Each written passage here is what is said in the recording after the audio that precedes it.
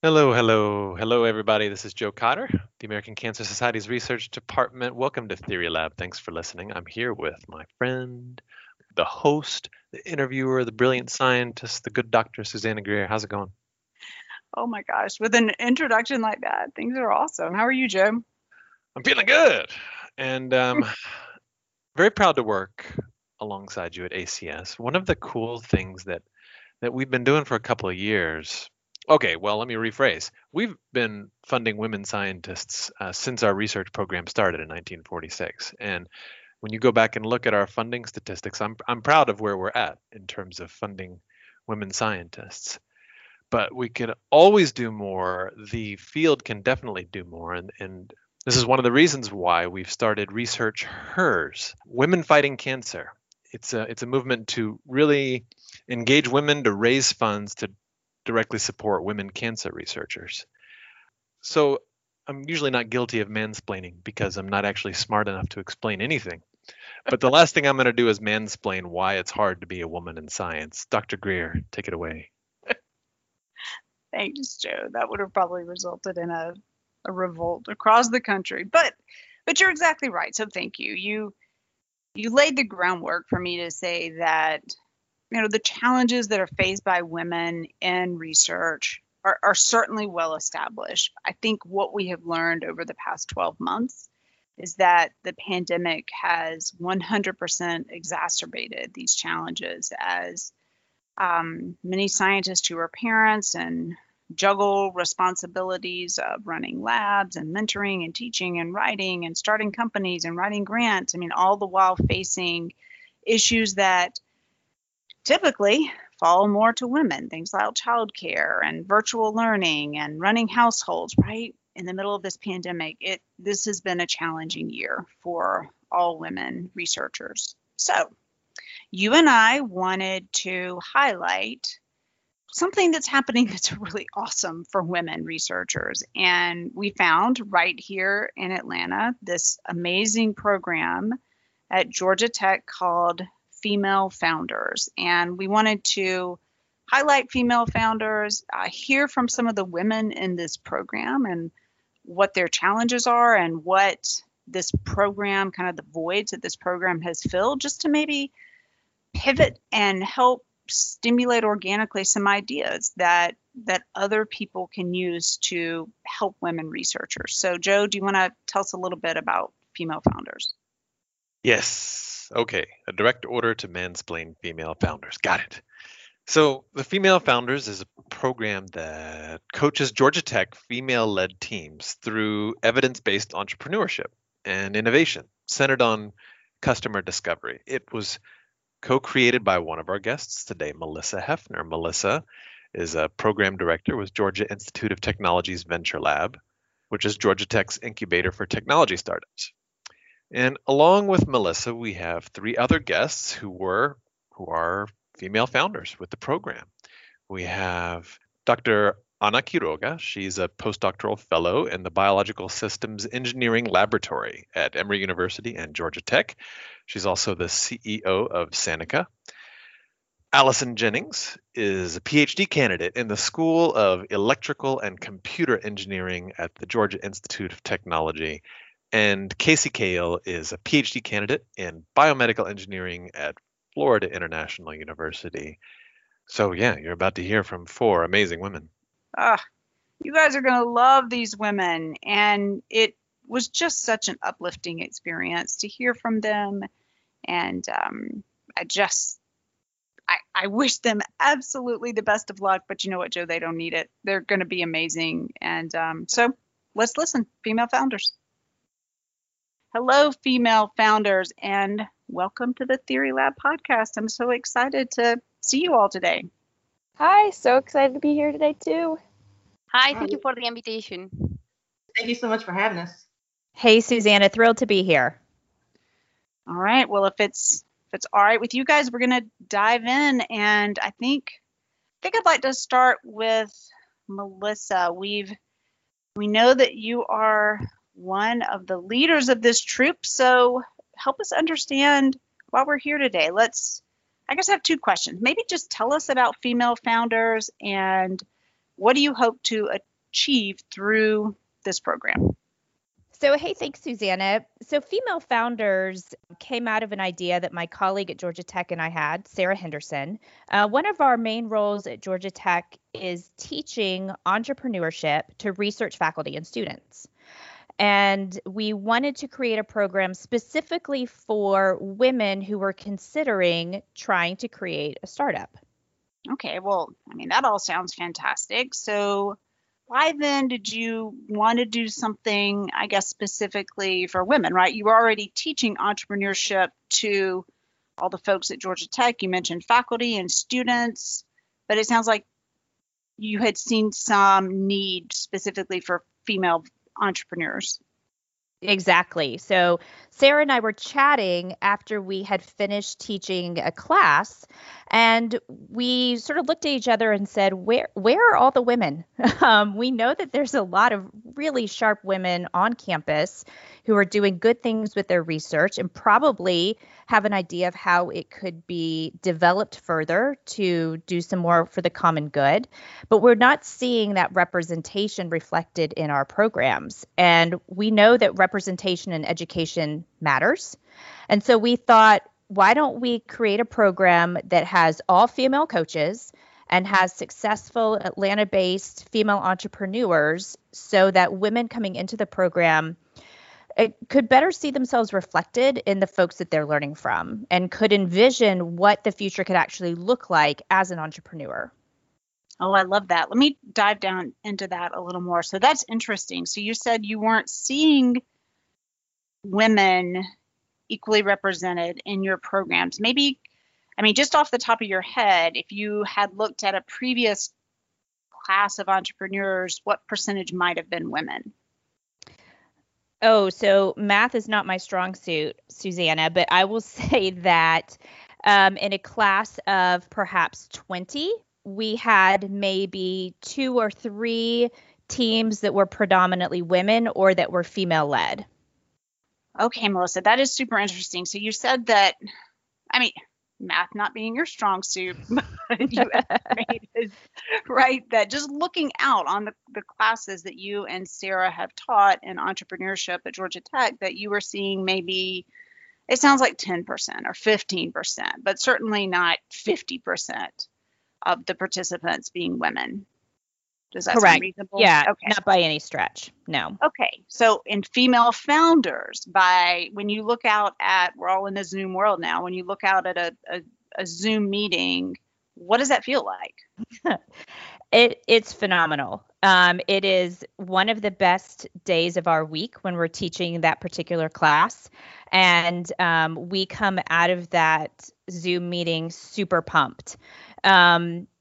And I'll tell you, businesses that are founded by women, ultimately, if they're given the right tools to succeed, they ultimately deliver a higher revenue.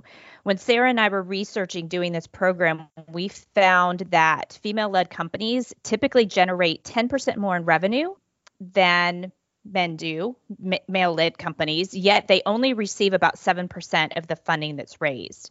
And so having support from a like-minded network of women that can boost your confidence and your motivation and your productivity can really have an impact on the success of a female founder. That's great. So those are impressive statistics. Also a little bit, we've got some work cut out for us. So thank goodness you guys have this class and are really encouraging these young women. So you mentioned that having female leadership can increase the revenue of a company, but when we are starting companies, that a very small percentage of that initial startup funding goes to women. And that sounds like that's really where the nexus of your class, your course begins, is how do we best prepare women to become successful entrepreneurs? So just to help our audience really understand what you're doing to help set these women up for success. You mentioned that you have connected them with female coaches, with entrepreneurs and the community. Is there anything else that happens differently in these classes? So one of the things Sarah and I felt pretty strongly about, and we had some conversations with some folks at Georgia Tech they're wiser than we are in terms of gender issues and gender studies, is we did not want this to be a men versus women type program. And so we wanted this to really be a what are your strengths as a person? And we started the program with doing some assessment and doing some strength finding to determine, what each of these women was really going to excel at. So, for instance, there's this myth that women are bad at negotiating. And we did not want to look at issues such as negotiating through the lens of just being a woman. There are plenty of people in this world that are poor negotiators. We wanted all of these women to understand what their specific strengths are, how that could play into their success as an entrepreneur. And then by identifying perhaps weaknesses that they had, they would know better how to grow a team and how to surround themselves with people that would ultimately lead to their success. Awesome. So play to your strengths. All right. Melissa, this is just an incredible program. So I want to talk to some of these female founders. Allison, let's start with you. How are you doing today? I'm doing great. How are you? I'm fantastic. As Melissa said, this may just be the best day of my week talking to some amazing women. All right. So we introduced you earlier in the podcast, but you are a PhD student at Georgia Tech, and you find yourself in the School of Electrical and Computer Engineering. And of course, you're on the podcast because you're an entrepreneur in the Female Founders Program. So just help us understand why did you want to join? Why did you apply to be a part of Female Founders? Sure. So it was kind of twofold. I wanted to develop a relationship with some professionals that had experience in starting businesses. I have so many questions, and I didn't know who I could ask them to. So Venture Labs is a great resource for that. But on top of that, the second reason is in my day-to-day work, I actually don't have any female leaders. So I was really looking for some female mentors. Electrical and computer engineering, as well as venture capital, can be really male dominated. So it can be intimidating. So Female Founders gave me the opportunity to get female mentors, as well as, get some exposure to business leaders. So let's talk about a little bit about that exposure. You have a technology that you brought with you to Female Founders. It's called Solo Pulse. So yes. I think our listeners would love to know first of all, what does your technology do? Sure. So Solo Pulse, it takes a step back to underlying physics. Current imaging techniques have been developed with a lot of assumptions and simplifications because of computing power that we had in the past and hardware limitations. So we got back to basic physics, basic theory, and we created this new algorithm that lets you improve image processing techniques, and it comes with benefits like better resolution, making diagnostics easier, reduction in radiation, which is obviously very important for cancer patients, as well as giving us a chance to do preventative scans. And then there's no need for this 3D spinning that happens when you get put inside of a tube. So it can be more comfortable as well as more portable. So there's a lot of benefits from it, and we're looking forward to seeing what happens. Allison, I think about basic physics all the time. I mean, Joe is just constantly, developing new algorithms. Thank goodness for entrepreneurs like you. So help us understand. You mentioned that there could be an impact for cancer patients. There'll be an impact for a lot of patients who are thinking about imaging and going through imaging. But maybe help us to get a picture of what do you see as the potential impact of your technology? Sure. So I think the biggest impact that we see is how it's hopefully going to be portable. We're currently testing it on ultrasound right now, which is a pretty portable machine. So we want to make it where we can get medicine to a lot more people. So it's going to be provided to a lot more people. And then there's the emotional comfort of not necessarily having to go into a tube, and someone can come bedside and look at, how are things progressing, and then I guess finally the biggest thing that we see is the reduction in radiation. So you can actually get a preventative scan at your yearly physical so that you can know much sooner if you have cancer or not, which will help your chances of recovery. Wow, Allison, this is a incredible technology, and I love all the things that you shared are things that we think about in the cancer space all the time. But Yeah. what really resonated with me is your efforts to increase equity and emotional burden on patients. And certainly when we think about cancer, we think about all the things in our environment that we're exposed to. We call that the exposome, but certainly radiation is one of them. So yeah, good luck. This is incredible. Thank you. All right, Anna, how are you today? Really good, thank you. Awesome. So you're in a little bit different position than Allison and Casey because you're a postdoctoral fellow. And for our listeners, that means you've already gotten that PhD. And as we heard in your introduction, you're actually in the biomedical systems engineering lab at Georgia Tech, and you're an entrepreneur. So let's talk about female founders. How has this program met your needs as you kind of began this entrepreneurial process? Well, yeah, after the PhD and as a postdoc, we are very focused on research and basic science. But to put a product in the market and make it available for patients, we need to think in another way. We need to do research, but focus on the user's needs. So in our case, PICIT is a clinician decision support that is going to simulate the patient response to chemotherapy or novel therapies like immunotherapy or small molecules for patients with AML or leukemia, acute myeloid leukemia. So we need to think about how is the clinician going to use the tool, right? What is the value for the clinician and the patient to see the predictions in terms of the personalized treatment, and also how we need to do pivoting and change our product to adapt to their needs.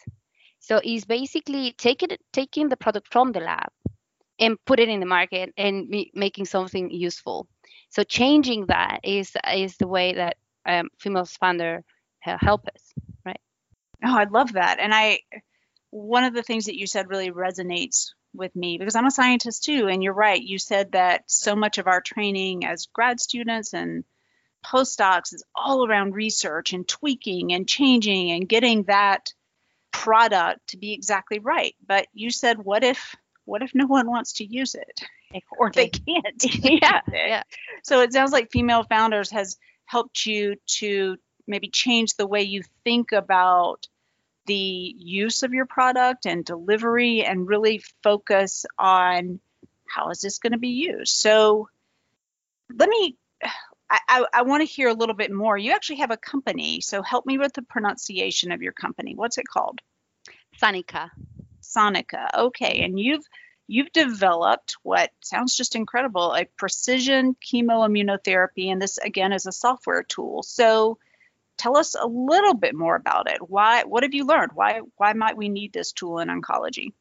Well, first of all, around 20,000 people are going to be diagnosed this year with acute myeloid leukemia in the US, right? And these patients are going to receive a standard treatment.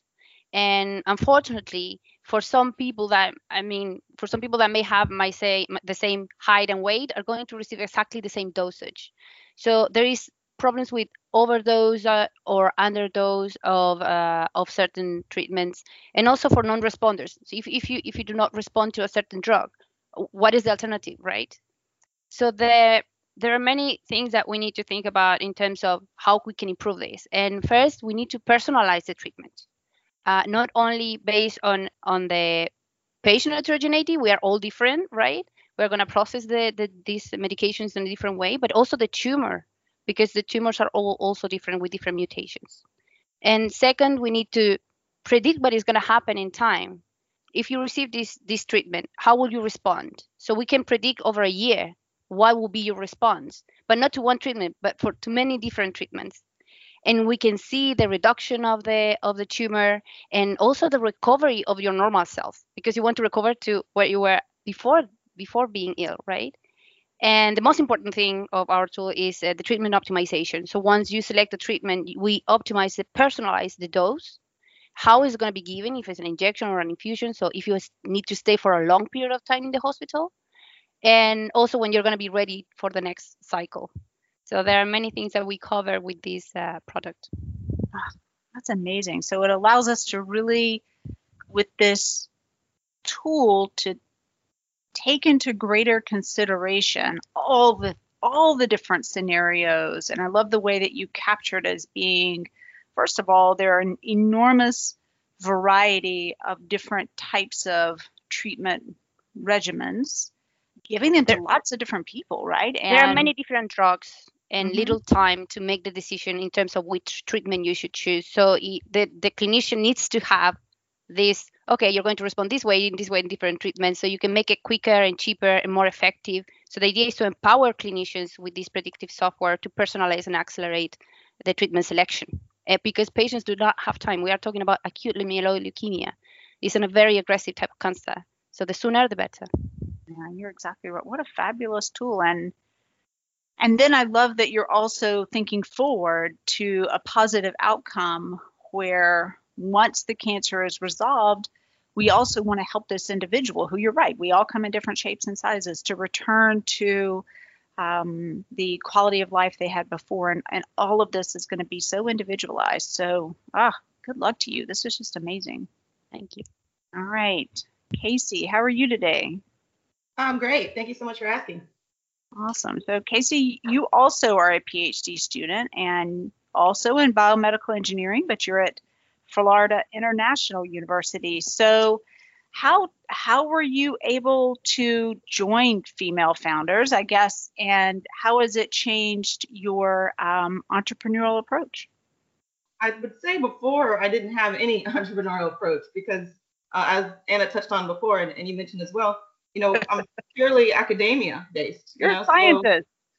Exactly. So aside from, Melissa and Sarah completely teaching me, all of the business language and, pretty much everything surrounding that, I think I've started to view my product in a different light as well. As a researcher, I think my product is X, but as an entrepreneur, I see the potential value as, as Y. And it's not that one's better than the other. They're both true, but now I can sort of better understand the value propositions. And I think also just hearing other people's stories and their technologies, how they created it, it's so beneficial to have that girl power there. And, hearing that, they're failing too. So we're just going to keep failing until we succeed. Okay, I haven't heard a lot of failing on this podcast. Well, you don't see the fails, unfortunately, but that's why it's so important that, you have that connection between females that you'd say, hey, it's okay. We're all failing a lot, but it's that one success, that's going to count. Yeah, we call them pivots. Pivots. Exactly. I like it. Girl power to the pivot. Okay, so Casey, I want to dive a little bit more into what you said, that is that you were thinking about your product in a different way. So I've read a little bit about what you knew, and I know that you have a product that provides a diagnostic assessment of tissue oxygenation. So exactly what it sounds, the amount of oxygen in a tissue, but this allows folks to use a smartphone in order to provide this analytic approach with the tool. So first of all, why would we need this tool? Well, the tool is important for many applications. I think the direction right now is more for virtual-based care, which is very important, especially now during the pandemic.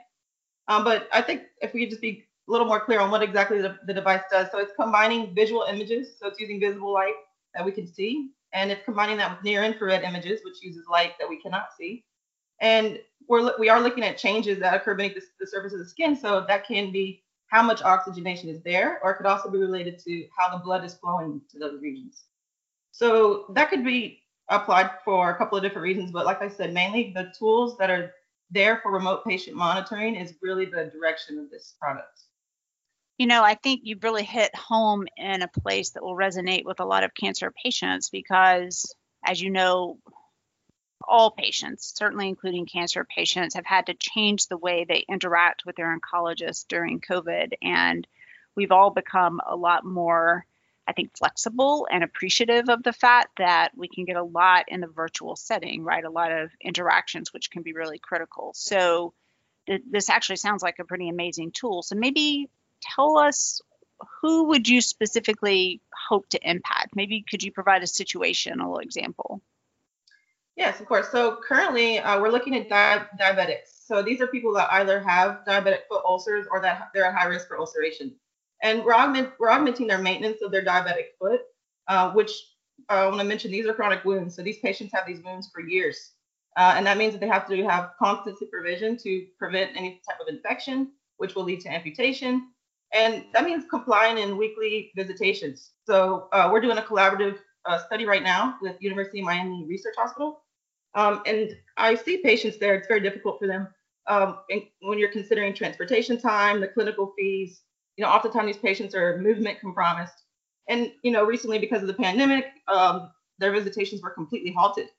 And so we thought, this technology could be applied, like I said, in the telemedicine field, but also it could also be applied to normal healing wounds. So we also looked at patients following plastic surgery. That was another customer segment that we interviewed. Even trauma-related incidents. So often a lot of people leave in emergency rooms. There's a lack of follow-up on this patient. So oftentimes they get infection and complications. And then also we've done a collaborative study with the Miami Cancer Institute. And we've looked at changes in oxygenation that occur following proton or photon therapy, and changes that are occurring as the patient is developing radiation dermatitis. So our most recent pivot has been that possibly these clinicians and physicians will benefit from this tool because it allows for their in-home patient monitoring. Nice. One of the things that has really come to light for me as I've been thinking, as you said, about all these different settings is just how much patients spend to get to the hospital, right? Or to get to, it's ridiculous that I didn't think about this before, but things like parking and, yes, riding the bus, right? Or asking a friend and helping to pay for their gas or paying yes, for an Uber, right? And then childcare or elder, all the things. So, this is really, so first of all, I think the impact is incredible of your technology in the virtual space, but then also, as you said, just to get a readout in all these different areas. I'm thinking of like mastectomy patients who are thinking about their post surgery readouts, these right, radiation. Dermatitis. This is just really impressive. So, congratulations. Right. I guess the goal is that if we can allow patients to monitor themselves, they could have a little bit of ease of mind in knowing that their treatment plan is progressing as it should be. Yeah, 100%. That's the least we can do for cancer patients is to help them know that we're doing our part, they're doing theirs, and this is what's happening. And to get, I think, one of the things that I've learned about cancer patients and all patients is it's that wait time, right, of having to go in to find out what's the result of this treatment that I've had. So any information in the interim will be really greatly appreciated. So good luck to you. Well, thank you so much. All right, I want to ask you all the same question, but I'm going to start with you, Anna, and then we'll go to Allison and Casey. So Anna, I think that you're in a space that a lot of scientists find themselves in, right? They have this idea, they think maybe I could commercialize this, I could impact patients. So is there a piece of advice maybe that you would share or something that you wish you had known sooner, maybe done differently? So let's start with you, Anna. I think something they would have done different. I think I shouldn't have waited so long to start become an entrepreneur. I think if we invented something, right, and it's good for patients, we have to become an entrepreneur. And I feel that it is my responsibility to put this out and to give the patients the opportunity to use this tool and get a better personalized treatment, right? So to stop feeling that pressure and responsibility, being an entrepreneur and trying, right? I feel a relief. I think I should have done it before. And knowing sooner, I think I should have looked earlier for resources. There are tons of resources, not just at the organization level, like Georgia Tech and Emory and in the Georgia, the state and the national level, but also different resources in terms of what we need, right? In terms of business knowledge, how to do incorporation, legal advice and finance, all that is there. So I should have looked before. and to be prepared. But it's never late. And I met amazing people that are helping us to get this done. All right, Allison, what about you? What advice would you share? Yeah, so I'm going to second what Anna said about time and jumping into it. So I think as a lot of times scientists, we want to have certainty that it's going to work, or more data is better. So we keep working on it before we feel like it's ready. But what we don't realize is that there's so much that goes into knowing if this is the best application, and there's a lot of business that goes into it that you also need to be working on in tandem. So not being afraid to come to someone like in the group of female founders. I didn't think I was ready to apply, but now I realize that working on them at the same time is best. And then when I go to apply for funding, I know more specifically what I'm trying to do because I know who needs it the most. So not being afraid and just going and actually doing the entrepreneurship, because there's so much support out there, and you don't have to have it completely figured out. And they'll let you know what you need to have before you can get that funding. So that's like definitely the biggest thing. And something that Casey touched on earlier is like, you will have these failures, but it may be for a specific problem. And you can pivot and find, there might be another group of people that could benefit from your technology. So just, keep trucking along, and there's probably going to be someone out there that could benefit from what you've created. All right, Casey, what about you? Any advice? I mean, I feel like they hit the nail on the head completely. Definitely the time crunch is something that I think a lot of people wait. You're waiting for that one fine day, or hey, maybe I'll wait till I graduate and then I'm not affiliated with my school. You have these thoughts, but honestly, I think starting a company with that academia base is so much better, because I have like an entire team. They're all looking out for me. They're here to see me succeed. So it's really awesome to have that. And I would have never had that experience if I hadn't done this, as a student. So I think that's definitely the number one thing, was the timing, and then just never take no for an answer. People are going to tell you no constantly. Like we looked at the statistics earlier, women not receiving, as many grants. That's might be, but instead of looking at it in that light, just keep moving forward. Look for the next one that's for you.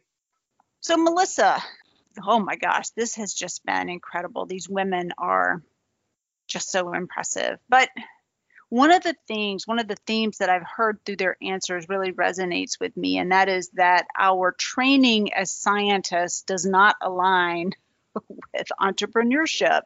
I'm thinking back to my grad school days when you just wanted to make sure every detail of every experiment was right, and before you wrote that paper, and then it was just so hard to stop. And I can imagine that all scientists have that struggle when they're thinking about when to bring a product or an idea to market, to think about commercialization. And what these women have said is do it. So not everyone has access to a program like Female Founders. I'd love to know what advice you have to share with our researchers, so with cancer researchers who are considering launching a company in the oncology space. So that's a great question, Susanna, and I'll start with this. Given that we are all virtual right now due to COVID-19, all of our programs for the foreseeable future will be through WebEx or Zoom or BlueJeans, what platform have you. Anybody who wants to join this specific program, they're welcome. And we accept applications from around the country. We've had folks join us from Maryland, from Texas, from Florida. We're located in Atlanta, but we'll take an application from anyone who is looking for this type of programming and this type of support. There's also the National Science Foundation has an Innovation Corps program, and they accept grants. They accept applications to award grants to teams who are looking to uncover whether or not the technology they're working on has commercial application. And so this Innovation Corps program awards research scientists up to $50,000 to do a lot of this discovery about the customer and about the market and what the needs really are, to get them going. And we love to work with teams that are still early on in their research and not exactly sure how it might be applicable in a larger space in the world, because then you are able to make changes and make these pivots like we talked about, and really provide a solution that's going to be easily adoptable and have a long-term use for a large group of people. Well, thank you all. I'm so impressed with each of you female founders. Wish you the absolute best of luck. And we'll look forward to seeing those grant applications to the American Cancer Society soon. Sounds like you're well on your way. You guys take care. You do the Bye. same. Thank you. Thank you.